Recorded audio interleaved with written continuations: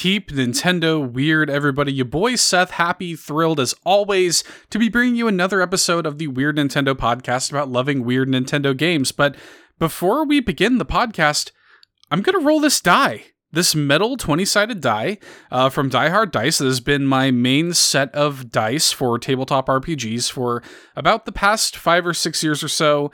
And let's do an episode check. This will all make sense in a few seconds. But for now, let's do an episode check. Let's see what we get when I roll this dice. I thought it'd be kind of nice to have the metal dice on the wooden table. It'd probably sound nice if nothing else. And let's see what we get. Much like the players at my D&D table, you're just gonna have to trust me because I'm not gonna adjust the camera angle. So anyway, let's do an episode check. Yeah, 17, not bad. We'll take it. We'll certainly take it. Not like a nat 20. That would have been awesome if it were a nat 20. Anyway. Or really bad if it were a nat 1. Anyway, all of that kind of theatrics, only to set up the game that we're going to be talking about this week, which is Crimson Shroud, an excellent, wonderful little Nintendo 3DS eShop game, part of the Guild series, which is really special. I mean, I think that the Guild games in general were really just a matter of time before we covered them on the show. But as I mentioned to you guys, I think last time we were together for Keep Nintendo Weird, that is a huge focus for me as we move into the closures of the 3DS and Wii U eShops next year. So I wanted to cover this game, and many others sooner rather than later. With that being said, we're not completely married to it. We do want to devote the most of our time and energy that we can to kind of highlighting these games while you can still buy them. That being said, probably within the next week or two, I'm not going to lock anything down, but we are going to cover something outside of the scope of that. So this show is just going to keep trucking on with a kind of like more forward focus on 3DS and Wii U eShop games, but we reserve the right to cover some other stuff too, and we will be doing that in the near future. So stay tuned for that. Anyway, with all that being said, as I'm looking to Crimson Shroud, one of the very first, 3DS eShop games I wanted to make sure I covered while you guys could still buy it, I'm like scanning Twitter feverishly. I mean, one of the hardest things about producing the show is just finding somebody who has that passion, who has that like just passion for the game and can really help me illustrate why the game is so special. So I'm kind of like scanning Twitter, and I come across a tweet by Jordan Starkweather, who is one of the co-hosts of the Pocketoid podcast, which is the longest running handheld gaming podcast on the internet. And I reached out to Jordan, and he was all about it. And we just had such a great time. This episode was recorded, as we've been doing a lot lately, live on twitch.tv/onlinepodcast. He was totally game for that. And we just have, I think, a great discussion about why Crimson Shroud is so special. And I think Jordan's passion for this game is really infectious. I felt a really like kindred spirit in Jordan as we talked like pre and post recording about games. Actually, that reminds me, I'm going to shout this out here in the pre-roll. I think Jordan will appreciate this. After we stopped recording, Jordan was like, damn, like I wanted to mention this game on the podcast, and it's a game called, I think it's Fuga Melodies of Steel.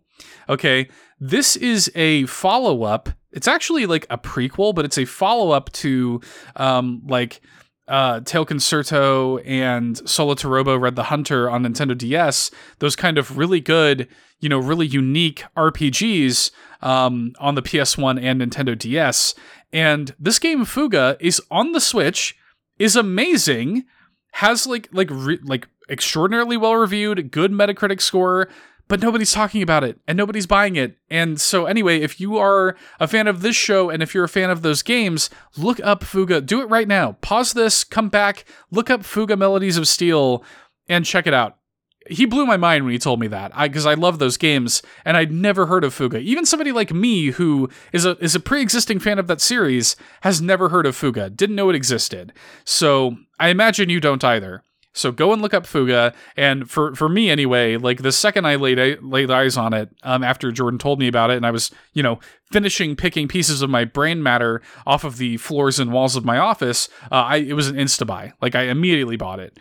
So anyway, that's a tangent, but I wanted to make sure that got mentioned on the podcast. Jordan, just, total kindred spirit, Had a total blast talking with him. You guys are in for a treat.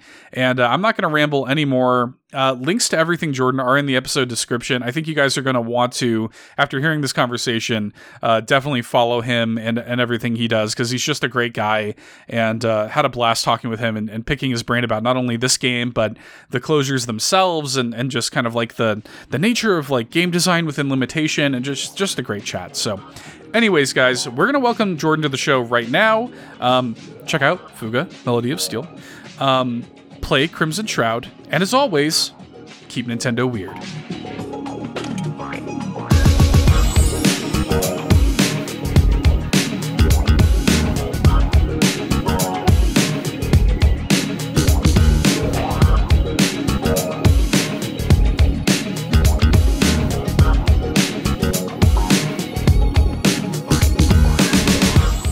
Right. Hey, Jordan, how are you doing, man?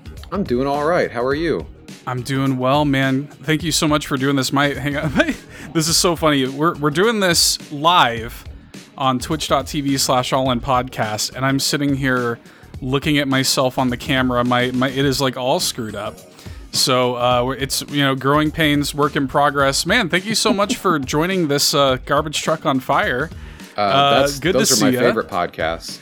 That's every podcast. Like my podcast is considered doing Twitch streams in the past, and I'm like, oh god, if people heard what the show sounds like before I edited it, none of them would listen.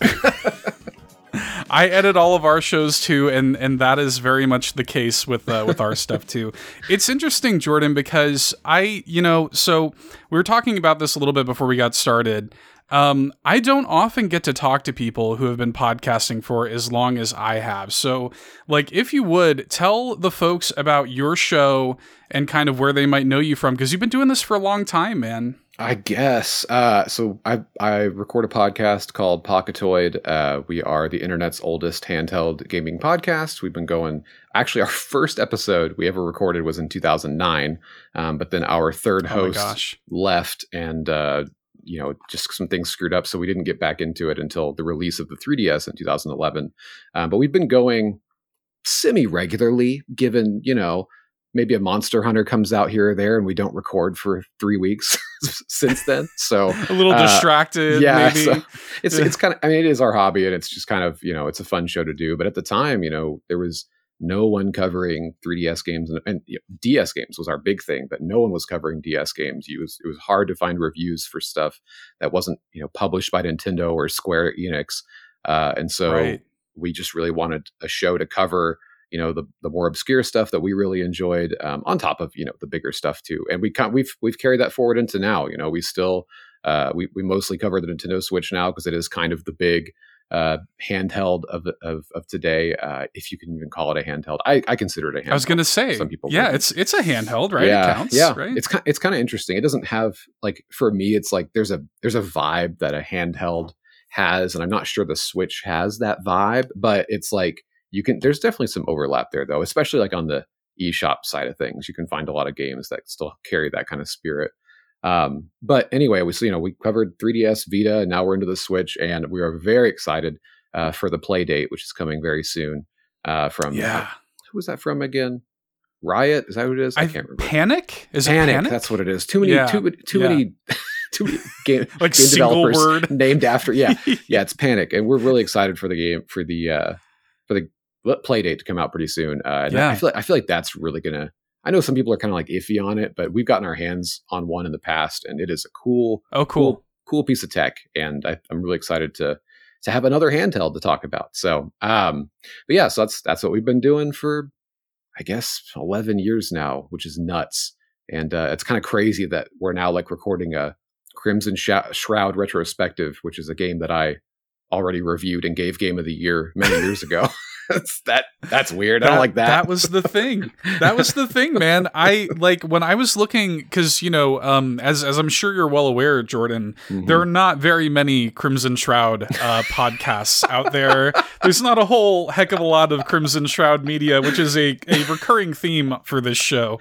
I'm gonna beg you, if you find that Crimson Shroud episode, dear God, don't listen to it. Our 2012. Do not go listen back and dig it up. No, do not listen to old episodes of that show, please. Oh man. That's fair. Yeah, that's how I am too. Please don't go back and listen to my old podcasts. No. I was so bad. I've gotten much better since then in 10 years. But yeah, there's not a whole lot of Crimson Shroud media. So when I was looking for somebody to reach out to chat about this game, and I stumbled upon a relatively recent tweet of yours, and I want to say this was in response to the news of the eShop closures, which is a huge impetus behind me covering 3DS games here lately. And you had tweeted out that Crimson Shroud was your favorite 3DS game. Yeah. And I mean, that's huge. It's taken me years to kind of get there, because it's always been, it's always been one of those games where I'm like, is it, because I'm not sure it's the best 3DS game. Like Sure. I think that, God, I love Kid Icarus Uprising so much, and I know it has it has a very like divisive control scheme, but that is just an incredible video game on every level. I think personally, that one's mine. That's my favorite 3DS game. Yeah, Hand in the air. Yeah, it's like and for years I went back and forth. Like, is it that? Is it Resident Evil Revelations? Is it Fire Emblem Awakening? I don't know. But we're like 10 years removed now, and it's just like the game that just for me, when I picture the 3DS in my head, that pops on that home screen is Crimson Shroud every time. And so, yeah, I really think it probably is my favorite 3DS game. And it also just checks a lot of boxes for me personally of just like shit that I love and things I love in game design in general. So it also is kind of, I think we'll get into this later, I'm sure, but it's also kind of a weird, like, I guess like mark, or like, it's a weird point where, there's games that came before it and ones that came after. And I was actually looking at the credits earlier today, and there's a lot of folks who worked on this game that this was their last game, who had storied histories in the industry. And so I think it's kind of a last hurrah for, I don't know, a very specific team or group of people, or just certain developers. And yeah, it feels like that whole era was sort of an end to the old way of Japanese games. And fortunately, we're now in like the Renaissance, which is awesome. But at the time, I remember feeling like, is this the end of the JRPG? Is this the end of the, big Japanese game? And this one, I don't know. I love it. I love Crimson Shroud. I'm already getting into it. We haven't even started the show yet. Yeah. Yeah, no, I love it. It's really interesting because Crimson Shroud, and I'm gonna ask you to kind of like set the stage for us here in a second about it, because it's an interesting game to describe. But you're right, it is sort of like this very compartmentalized, condensed RPG. Mm-hmm. Just like, how do we take the sort of prototypical like Matsuno experience and make it into a like 8-hour 3DS RPG, and it's really, I was actually thinking about this. This is going to be the first time in human history, I think, that Crimson Shroud and Lego Star Wars have ever been compared in a sentence. But I was playing Lego Star Wars: The Skywalker Saga, and I was thinking to myself, kind of preparing for this chat tonight, I was like, this reminds me a little bit of Crimson Shroud in that this is like the most extra game of its scale I think I've ever played. Like, they could have just gotten away with making this a very by the numbers, straightforward RPG with like no real depth, just a little like light snack of an RPG. And Crimson Shroud is not that. Crimson Shroud has got a lot of depth to it, man. I don't think Matsuno. I'm glad you brought up Matsuno specifically. He's the guy who's behind the Tactics Ogre series, Ogre Battle, and Final Fantasy Tactics. He's kind of like the father of like the modern turn-based strategy game. But Vagrant Story as well. But it's like in Final Fantasy 12. I love him. I love his stuff. Yes, love it. The Evilus stuff. Yeah. And for me, those games have always been kind of impenetrable. Like it's like you said, even this game is so deep. But I think it's like one of the reasons that Crimson Shroud clicks for me so much is like almost by limiting himself to such a small package, he still added all this depth. And so you get this game that you can finish in like, what is it, like 5-10 hours, something like that. An RPG you can finish in like 10 hours. And I know there's a second playthrough with the real ending and all that, but the ending, right? Yeah. It's awesome. It's just incredible to me that he took this limitation, which is a small game, and still added all these layers of depth to it to make it. It's kind of like it's like, I think that's the perfect video game. I think the perfect video games are Resident Evil, a game that's short, but you can get so much out of it by going back through and back through, or by exploring all these different systems or challenging yourself in this way or that way. But this one, you don't even really have to challenge yourself. There's just like today, I love this game so much. I've beat it like 4 or 5 times, and I just learned about a new mechanic today. Like oh wow, that's how much stuff is in Crimson Shroud. It's nuts. I hope we get a chance to talk about that a little later, because it's definitely. Matsuno's a madman. That's all I'll say. He's crazy, dude. I had a moment because I booted the game up and just kind of like started a playthrough just to kind of like tool around with it. I knew I wasn't going to have time to play through the entire thing again, but I just wanted to go through it a little bit. And I never had this happen when I initially played the game, 10 years ago. And again, we'll get into this, but I just have to shout this out because it's amazing. You can actually roll the dice off of the table, like the virtual table. That never happened to me before. And not only that, and again, I'm getting ahead of myself, but I just have to shout this out. Not only that, the dice can roll off the table and hit enemies, hit enemy pieces, bonk them.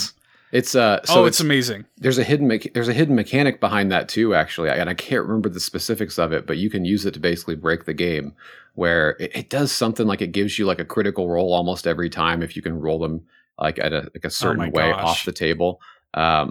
Okay, I'm just gonna say it. I'm just gonna go ahead and tell you the mechanic. Go ahead. Apparently, there is some mechanic that has to do with drawing Roman numerals. When you throw the dice, or the Roman alphabet or something, when you roll the dice, like with the with the stylus, to land like what number you want, like whatever number you want it to land. Yeah, I had no idea. Apparently, Matsuno hinted at it on Twitter years later, and it's like if you draw like the symbol for like beta or whatever, it'll land like, it's nuts. It's freaking crazy. Oh my God. I never do this. I've never used it, but I'm excited to do yet another playthrough now. There's just something else there. And I mean, if you've ever played, crazy. And that's the thing is I love Vagrant Story. I love Final Fantasy Tactics. You can play those games. I had a friend, he used to just, when I was in 6th grade, and I remember he just had multiple 400-hour Final Fantasy Tactics saves on his memory cards, just because he would just dive so deep into that game. And there's so many mechanics at play, and so many ways to experiment and combine this and that. And Vagrant Story is even weirder, where you can make weapons that do extra damage to fucking skeletons but don't damage humans, and you can stick the blade and a handle together. It's wild. And so he loves to make these really kind of impenetrable games. That's why I think Crimson Shroud is the perfect balance, because it's such a simple game, but then it has all of this depth that kind of encompassing that God, what a good game. God, I love Crimson Shroud. That's the thing. This is one of the. I'm usually really good at reining it in when I chat about these games, but we have just dove straight in so quickly. I don't think there's ever been a 0 to 60 episode of Keep Nintendo Weird quite like this. I've been waiting 10 years for this podcast. I've been waiting 10 years to just talk about Crimson Shroud. Me too. I've been waiting for this moment. So set the stage for us, if you would. Kind of describe the game for the folks. What is Crimson Shroud? What's the elevator pitch for Crimson Shroud? So Crimson Shroud is a Japanese RPG through and through, but it is kind of inspired by and also paying tribute to tabletop RPGs. And it's the characters on screen are actual game pieces. The enemies on screen are little figures, but they're also very well detailed and look great. On top of that, though, it has a fantastic story with a really interesting setting and characters that is really well written, and it has incredible sound design and music and basically everything. Everything here just works together to form this world and story that feels kind of, it has that Matsuno grittiness to it, and realism and, and intrigue, political intrigue. But on top of that, it kind of it also feels like you're playing a game of, D&D with your friends, kind of. And it just has that, I don't know, this element to it that really everything just kind of comes together in a perfect way. The art style, the music, the sound design, and the way that the game's actually played. So you explore a little map, and you go through this dungeon that is multi-layered, and you move room to room by actually just picking spots on a mini map. And that doesn't sound super compelling, but for some reason it really is. Cause I think that like by making a game that's driven by, figurines and a lot of really good writing, it has that element of a tabletop RPG where you wind up imagining a lot of what it describes to you. Sure. And it does cover these things in the sound design and the music and stuff as well. But it's a game that it tells but doesn't show, and I think that's, people always say show don't tell, but it's like there's a strength to telling and not showing. And in a lot of ways, like it's a game that just kind of captures your imagination. And in that way, it sort of feels like a throwback to 8 and 16-bit RPGs where sure, like there's you see what's going on and you're in a village and everything, but there's a lot of like using your imagination to really buy into those worlds and those stories, because they couldn't, like they couldn't animate a character having a dramatic death scene. They had to take a sprite and just knock it over, and you had to use the writing to do the rest. And it's like this game is sort of doing that, but just with 3D models. You've got a static 3D image and they fall over and die. But at the same time, it's what surrounds that makes it really compelling. And the battle system too is really interesting. And just like any Matsuno game, he's just a dude obsessed with mechanics and mechanics on mechanics and more mechanics on those mechanics. And I think this is one of the things that's great about his games is he loves making stuff that he's okay with making things that not everyone is going to see. And I think that that's a kind of a lost art in video games these days, because it's like they make tons of content, but you always know about it and you're always going to see all of it. And they want you to, because otherwise it's wasted money, But it's I was about to say, because now it's expensive yes. is the problem. It's there because you have to pay $10 extra to get it.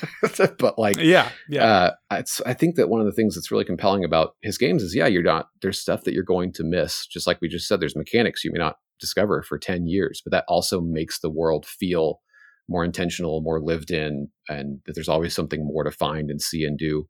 And so the battle system, for example, is crazy. It's you attack essentially by like selecting enemies, choosing your attacks, and rolling dice to see how you make out in that attack. But then on top of that, you've got like if you go to the battle screen, it just has all these little icons like onto the left of the screen. It's like because you can do like extra damage to minotaurs. It's like there's so many little stats and things that different pieces of equipment affect that, like, you're never really ever going to be overpowered, but you kind of have to plan for very specific situations. And the game, like every encounter, I might be misremembering this, but so correct me if I am, but I think that every encounter in the game is like set out to, you are going to be fighting this enemy, this enemy, this enemy. It's not like in, a Final Fantasy game where you're wandering around and maybe like, 4 goblins and 1 wolf are going to pop up, and like next time there'll be 3 goblins or whatever. In this game, it's like you walk into a room and that there's going to be 2 skeleton knights and a skeleton archer. And so like you kind of there's kind of this strategy to learning, certain battles and certain areas of the map. Like if I need to get to this room, I'm going to have to go back through that room and fight these dudes.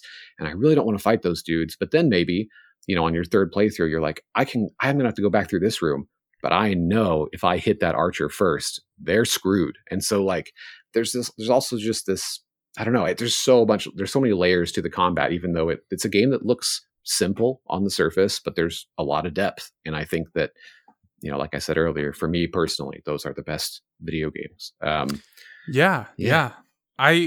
really like, because in that way, it does sort of feel like a strategy game. And Napsy in the chat brings up the Voice of Cards comparison. I definitely want to talk about that later, because we're kind of seeing that come back around today a little bit.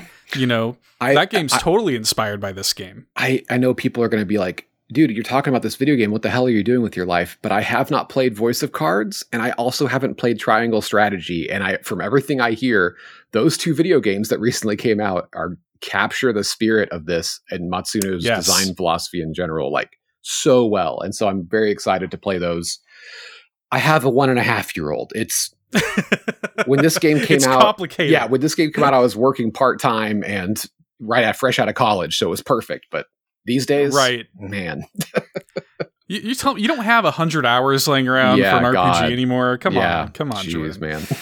Yeah. So this game, and yeah, you're absolutely right. And I really want to kind of set the stage for what this game meant to the 3DS at the time. You're talking about 2012, like this, and we've brought up Matsuno a few times. These sort of like auteur of games, like the Evilus Final Fantasy games, Tactics, Final Fantasy 12. You brought up Vagrant Story, Ogre Battle. So they basically in 2012, Level 5 had this initiative called the Guild Initiative, where they released a set of small games for the 3DS eShop that were all kind of like developed by Level 5, but co-developed and directed by these sort of auteur game directors, people like Matsuno, Suda51, Keiji Inafune, Kazayabe, these sort of like Yu Saito, like these very prolific, Japanese kind of game dev legends to make these kind of weird little all games. These auteurs and Inafune. Yeah, right. Yeah, and Inafune making his little, which is easily the worst Guild game, by the way. Easily the worst Guild game. Apropos of nothing else. So, yeah. Yeah, that's true, actually. So this one was released as part of the Guild 01. They did 1 and 2, kind of like 2 waves of the Guild series. And I think that's a genius idea, but B, it plays into what you were mentioning, because this game, as a byproduct of the scope of Crimson Shroud, wound up being something that Matsuno had to have like self-imposed limitations with. And so I think he kind of had to rein himself in a way that ended up benefiting the game, because it does carry a certain scope, and it does but he's still able to kind of let loose and add the mechanical depth. It's like I was saying before, like he's able to still be extra and very like Matsuno, but in the context of a little 8-hour, $8 3DS game. I've always loved, like I'm a big horror fan as well. I've actually got my webcam stacked on about 15 horror novels in front of me right now. I've always been a big fan of anthology horror movies. So like Creepshow, or they're movies made up of smaller stories. And I, some people don't like them because they're always like, oh, there's like one weak one. I'm like, okay, but who cares? Like, there's a bunch of great ones in there too. Good ones, yeah. The Guild series was really that. It was like an anthology game series, and I would love to see that again. But I've never been a big proponent of auteur theory. I think it's kind of like dumb in a lot of ways. Especially, it's like crazy especially with like a game or a movie. It's like crazy to imagine that this thing made by dozens or hundreds of people, even so many people, all the responsibility of like this one dude. But I do believe that there are people. I believe it to an extent, in that I think that auteur theory really works when a person who has a really dedicated vision, or who's just kind of a person who knows what they want to make and how they want to make it, has limitations imposed on them. And because it's the classic Star Wars thing, right? George Lucas makes one of 3 of the coolest, most revolutionary movies of all time. And that first one especially just had so many limitations on it. And then when he's given free reign to do whatever with like a dream budget, what comes out? And it's like, I think that's the same way with, I look at, like, for instance, if you studied the like really troubled history of the development of Final Fantasy 12, you can kind of learn that like when Matsune was kind of given his big like thing to do, and they were like, just go wild, just do your thing. I still love Final Fantasy 12, but it also had a lot of issues, especially when it first released. And it's like, I think that someone like him, like you said, an auteur really gets to show their strengths in somewhere where they have to make do with a certain limitation. And I think the Guild series was so cool for that. So many great games came out of that. I really miss when bigger studios and developers were making smaller games, and I think that handhelds in particular were really cool at kind of making that happen. Really, it's right. It's like you look at like in the era, even like the Game Boy, the original Game Boy was still getting new games from like big name developers and big, when I say big name, I don't just mean like Konami or Capcom. I mean like, the actual like directors. They were still getting huge games from those folks way into like 2000, right? It's like you count the Game Boy Color all the way to like 2002. And and it's nuts to think about that because it's like they could have been working on this or this or this, but I've been really getting into the Game Boy library in the last couple of years, and it's just kind of amazing what, when you limit yourself to 4 colors and like and a tiny 8-bit game, what can come out of that, or what kind of creativity that breeds. And I feel like Crimson Shroud is like the perfect example of that for the 3DS. And maybe the Switch carries that on in some ways today, but I'm really excited to see how that also comes about on the Playdate, which is coming out pretty soon. There's some pretty cool developers making stuff for that, and I'm interested to see what I was going to point to that. Yeah, I was going to point to that when you brought up Playdate, because that's kind of similar. The Playdate is kind of that same idea of the guild where it's like, okay, let's get a game made by Bennett Foddy or Keita Takahashi or whatever, and build them into this thing. And that's kind of carrying that idea forward a little bit. And again, it has the limitations of the hardware, which I think, when you give yourself a box that you're forced to work in, like one of my favorite games of last year was No More Heroes 3, because hell yeah, Suda absolutely had limitations in place and budget in place, and like the way he's stretched his budget is my favorite thing about that game, and that's exactly what this is. To go back to the sort of whole visual setup of it, the kind of tabletop aesthetic, it's like, okay, I have this budgetary constraint. I can't have fully animated characters running around, but I can have them as little miniatures. But I can do these little miniatures on the battlefield and stuff like that, and like rolling dice, these like weirdly well rendered dice, by the way. Yeah. Like really pretty looking dice that animate super realistically, weirdly. That's something that you've really got to like take into account too, is like this game looks fantastic. Like it looks really good. Even like there's scenes where all the characters are standing in like it's just, stiff little figurines, but you've got like the lighting effects and the texturing and just the quality of the models. It's some of the best looking stuff you'll see on the 3DS. And even with like you said that, it's like we don't have to worry about animation. So what else can we do?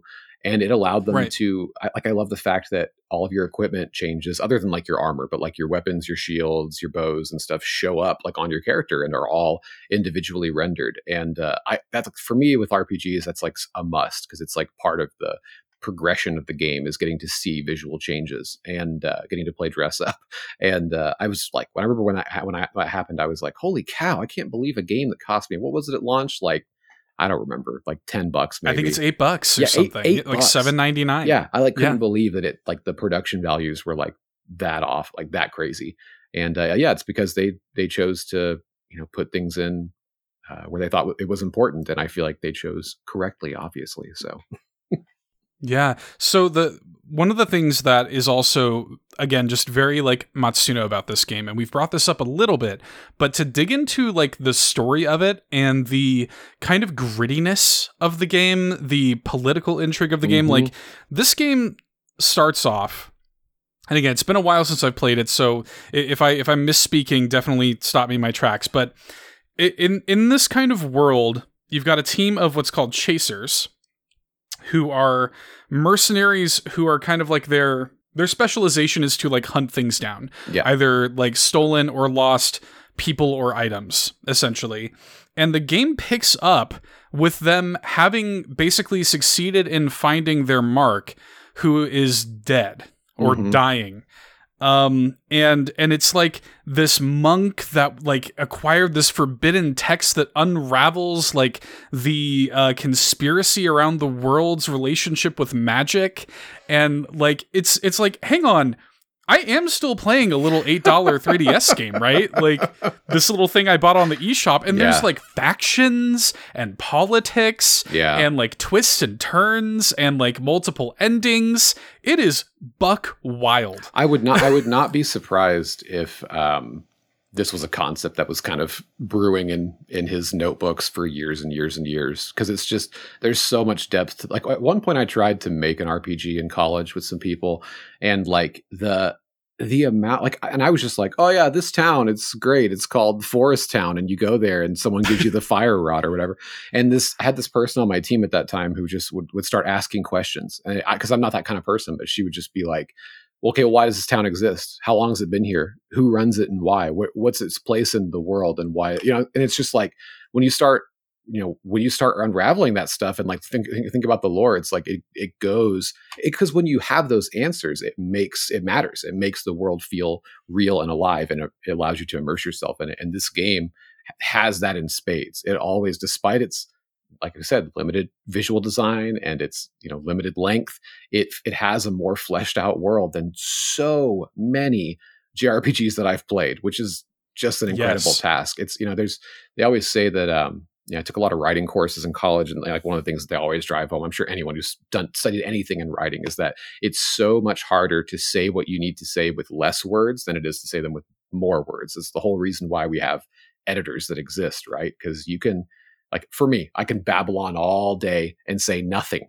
but it takes a real talent, a real gift to take something small and say a lot. And this game is really, really good at that. And God, you're making me want to just like hit stop recording and like go play this game now. That's just by talking about. Go play Crimson Shroud right now. Again. Yeah, and it's almost a game in a couple of different parts. The way the story is delivered is almost visual novel-ish. And in the way that it kind of like stops and tells you a sort of narrated story, like through almost for most of the game through like flashback framing. Until you eventually make your way up to the point that the game begins at. Mm-hmm. And I'm so impressed every time I think back to that game and the place it goes. Like when you do find out what the Crimson Shroud actually is, like that is such a cool, I don't want to spoil it for people because I do want you guys to go play it, but like stuff like that, like there are twists and turns to this. There is depth to this story. There is something to this world. And I really kind of wish, and from what it sounds like, Matsuno, after this game came out, he just sort of like pieced out, like dipped out of level 5 and, and he was just kind of like, all right, cool, did it. But I was kind of really hoping after this came out, I was like, man, you could have released one of these every year. And I would have bought it. Absolutely. And like, I just wanted more from that world, And that's something that like, I've heard a lot of folks, like for instance, I'm about to wrap up the new Kirby game, which is great. And I have my co-host is constantly, he's been talking about like, God, this game's going to be over. And I'm going to be so sad because there's like, I just want it to go on forever. And I always say, this is a lesson I had to learn over many, many years, is that I would always rather be left wanting more from a game and its world than being sick of it by the end. Like I just beat Baten Kaitos in 2020. God, oh wow, it's a great game, but I was so sick of that game by the end. It was just like, this has gone on 20 hours longer than it needed to. Like we could have, and I would, if we had ended 20 hours earlier, I would have just been like, fantastic. Like this is like a 9 out of 10. But it's so many RPGs, especially, just seem to go on and on and on. I want to jump back a little bit to the visual novel thing you said, because it's kind of nuts to me. I'd never really thought of it this way, but even Final Fantasy Tactics kind of does the exact same thing. In that game, you don't go and explore towns. It's just kind of like you do a mission and then you same kind of overworld map where you go boop to like different points, just like this game. Yes. And then you do a mission and then it goes to a story cutscene and then you do another mission. And I'd never really thought about how those games kind of mirror each other in that way. And the Tactics Ogre series, exact same thing. The Ogre Battle games, exact same thing.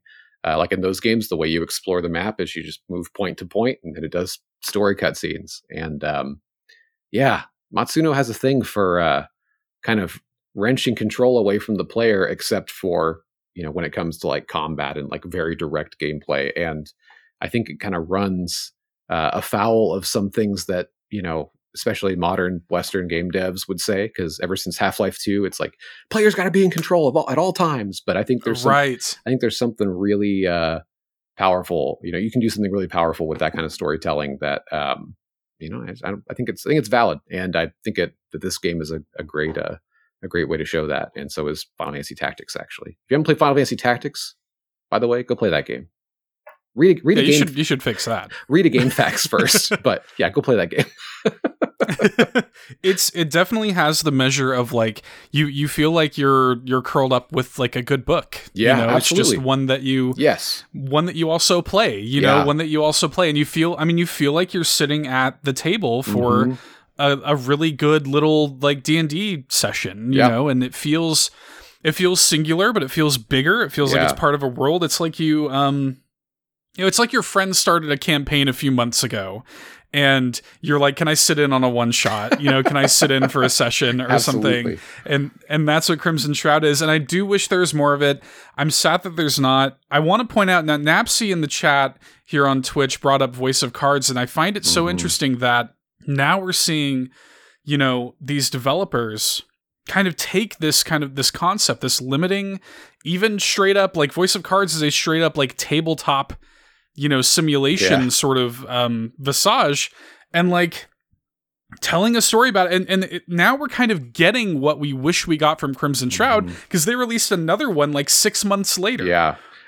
I've been saying this too a lot. I know this is hard for the Zoomers to swallow, because they're at that perfect like mid-20s age where everything sucks and it used to be way better. But I'm here to tell you, man, we are like in a golden era for video games. Oh, it's like amazing. It's kind of and especially for Japanese games, it's kind of a renaissance, because it seems like everything that comes out can find an audience. I know that's not true for everything, but it seems like a lot of really good stuff that you just used to not gain any traction, and you would just see the developers just gone after it would release. It just kind of has the potential now to really find an audience and to, you know, to get a sequel or to get a follow-up or to get those people more work. Like I wasn't a fan of Octopath Traveler, but I'm so glad those folks were able to go on and make, you know, Triangle Strategy. And it looks like that, which is such a stupid title. You guys got to stop with those titles. you gotta, and then here's the worst though, is they reveal it as Project Octopath Traveler, Project Triangle Strategy. Stop it. And then they leave you that hope that the final title is going to be better, and it never is. You guys, you gotta cool it. We gotta chill. You gotta stop that. You gotta chill. I know that there's still a lot of games that fly under the radar or don't find, you know, as big of an audience, but I just feel like through, you know, digital distribution and also just the fact that, you know, just Twitter and, you know, people being able to dialogue and share and recommend things. And yeah, it's just awesome. I love this era where stuff can find niche genres, or what previously was niche genres, can find mainstream success. And it's dope.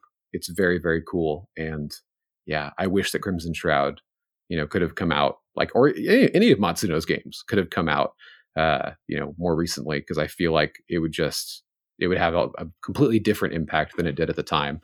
And I know Final Fantasy Tactics was a big success, and, you know, Tactics Ogre got a lot of critical praise, but even Tactics Ogre, like, folks did not start talking about that game until years and years after it released. I mean, even years after the remake released.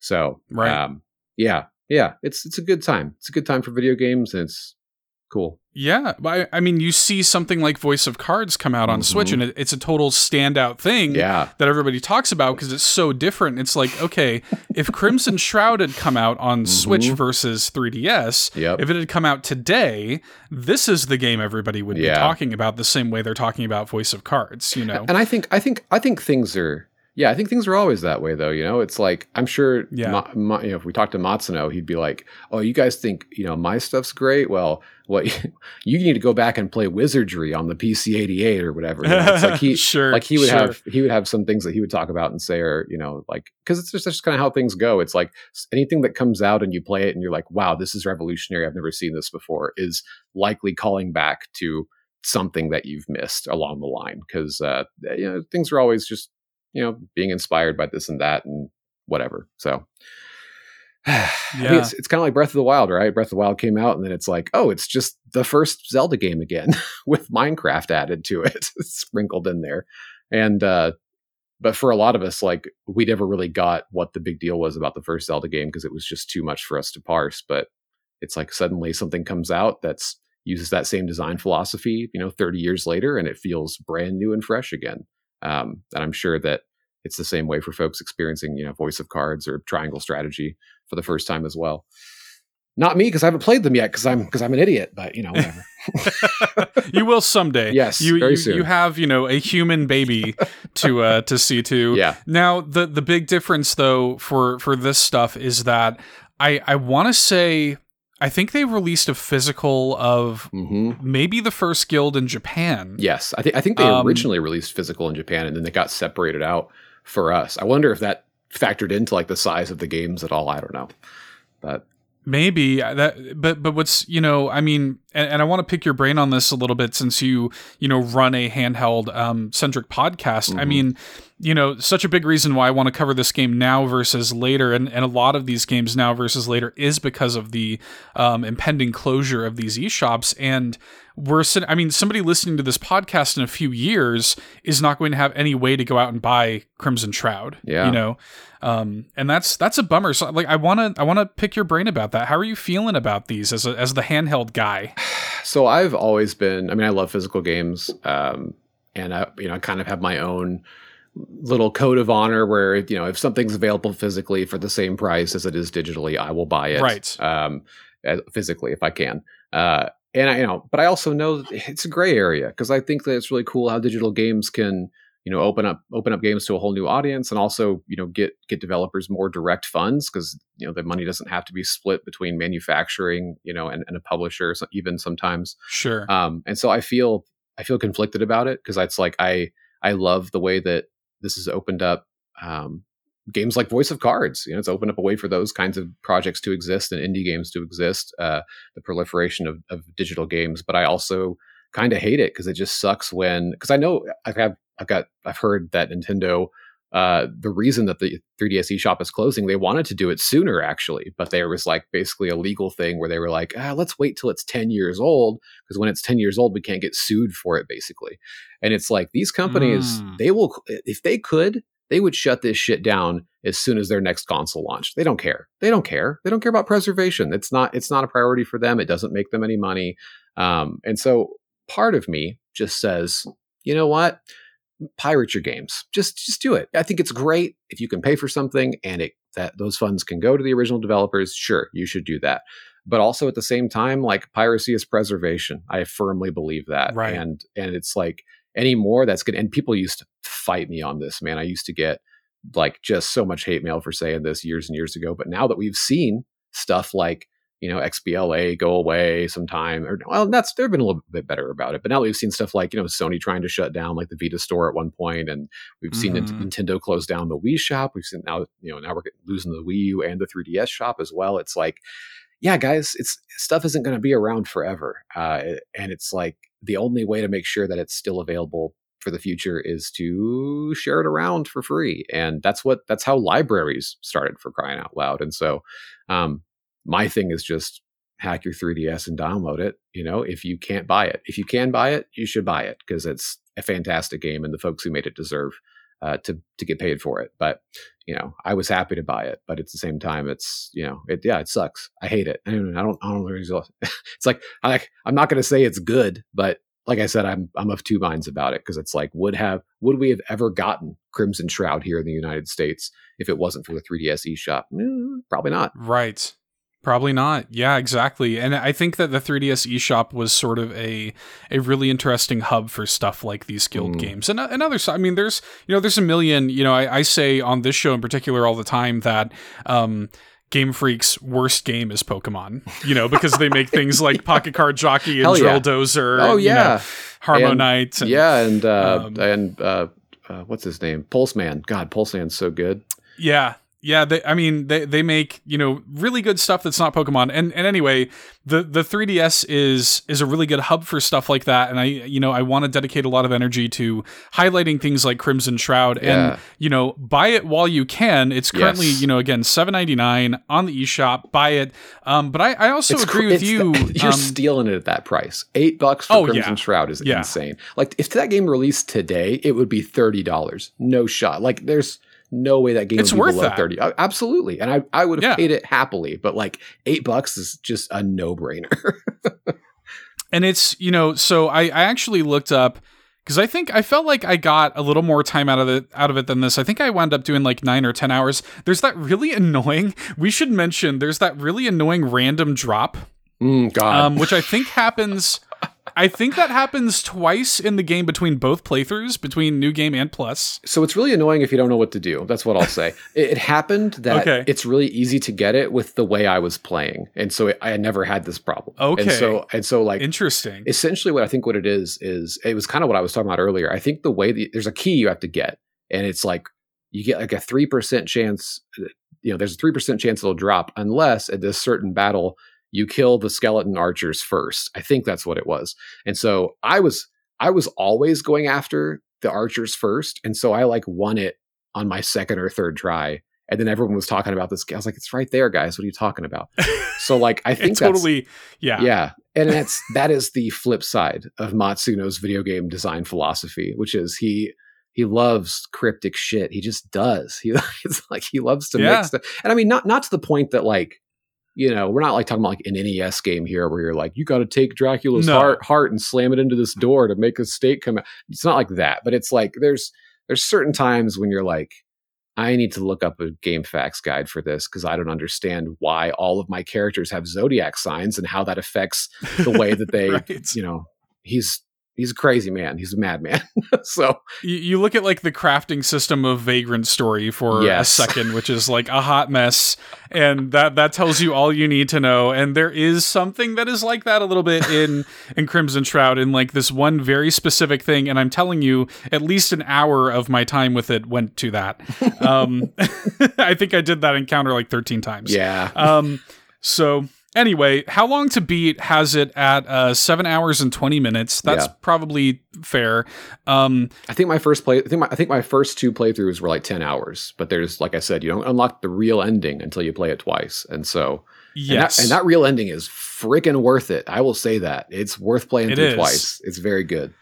Because this game also does something, and again, I don't want to spoil it, so I'm going to say this vaguely, but I love it when games give me an ending that is honest. Like an ending that is like, it's not the kind of like sunshine and rainbows, perfect resolution. It's honest. Mm-hmm. This is the thing that would happen in this situation. And Crimson Shroud ends in a way that is, especially in the first run through, buck wild. And you're sort of like, just like dour, man. Oh, shit. And I love it. I love it. Yeah. I love it for that. I think that it's, how do I say this? I think that especially in regards to like JRPGs, but just even in video games in general, you get these stories a lot where there's like no good guys and no bad guys, right? It's like everyone believes they're doing the right thing and they're trying. You get that a lot in like books, right? And you get that a lot in like, especially like fantasy novels and things like that. But you don't get that a lot in video games. A lot of video games are like, you're the good guy, here's the bad guy. Blow up the bad guy's base, you won.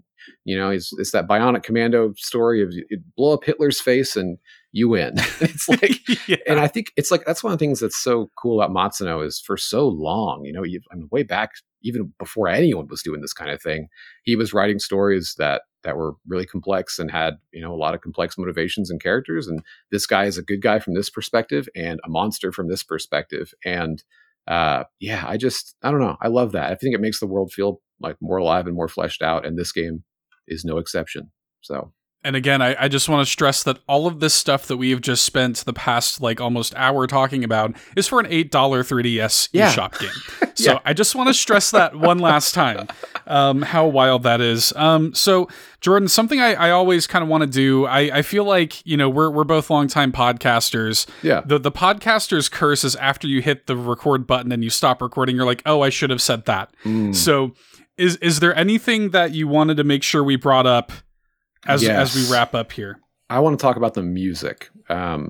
So this game's composed by Hitoshi Sakimoto, and he is Sakimoto. Yes, I think he's probably my favorite composer. I mean, I love Uematsu. I've got my autographed Final Fantasy IX and Final Fantasy VI behind me. But that's sick. But I if I could ever get a chance to meet Sakamoto, man, he just. Which I didn't realize this until I was looking him up earlier today, but I didn't realize he composed 13 Sentinels, which is releasing on the Switch, I think, next month. I haven't played that yet. No, it's next week. It's next week. Wow, God. Yeah. I don't have any more money. But he composed 13 Sentinels, which I had no idea about. And so I'm extra excited to give that game a shot now. I really want to play that. But if you don't know him, it's like him and Matsuno are they just go together like bread and butter, So if you it's peanut butter and chocolate, if you're a fan of the soundtracks of Vagrant Story or Final Fantasy Tactics or any of those, like you're gonna love this. He's definitely on like his tactics game. Like this soundtrack feels very tactics. Very tactics is, in my opinion, the best soundtrack of all time. Give or take a couple others. it's up there. I could probably rank like 5 that are even for me personally, but man, it is an incredible soundtrack. And so I just want to make sure that we, because it's kind of like, I don't know, it's like a tragedy that a soundtrack could be that good, like, and just kind of be. Most people probably have never heard a single song from this game, and it's like as good as some of the best Final Fantasy music you've ever heard. He even does this thing which is very. I think it's something that he does, yeah, because he did a lot in Final Fantasy 12, and I think it's a type of composition that's inspired. I think there's a name for it, but they use it in Star Wars, okay, where each character has their own theme. You know, you got like Leia's theme and Luke's theme. The Final Fantasy series, especially 6, used this a lot. But he uses it a lot in this game, where you'll hear the main theme of the game kind of weaved in and out of even like ambient tracks and things. And leitmotif. Leitmotif. And he just goes wild with that shit all over. And I love how, like, I was just playing it a little while ago before we recorded, and I was like in a dungeon, and like there was just this theme playing, and I was like, wait a second, that's the main theme of the game. And I didn't even pick it up because it was like so slow and quiet. But it's, damn, what a good soundtrack. Damn. Undertale does that a lot. Undertale, I think, is the touchstone for leitmotifs I always go back to. For sure, yeah. Because it does that same thing. Yeah, it's a great soundtrack, man. Mm-hmm. My favorite video game composer is Yasunori Mitsuda. And another good one. He's my favorite. Yeah, I love Mitsuda.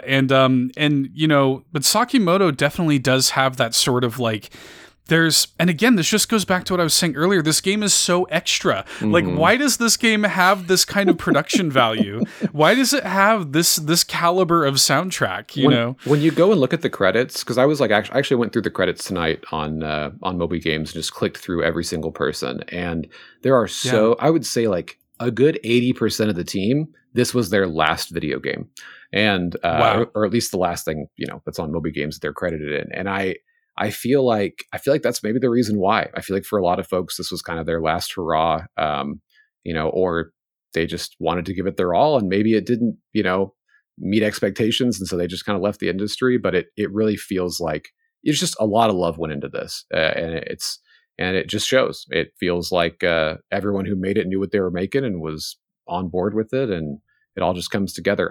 I hope that Matsuno was happy with how it turned out. I know he just like pieced out at level 5 when it was over. Right.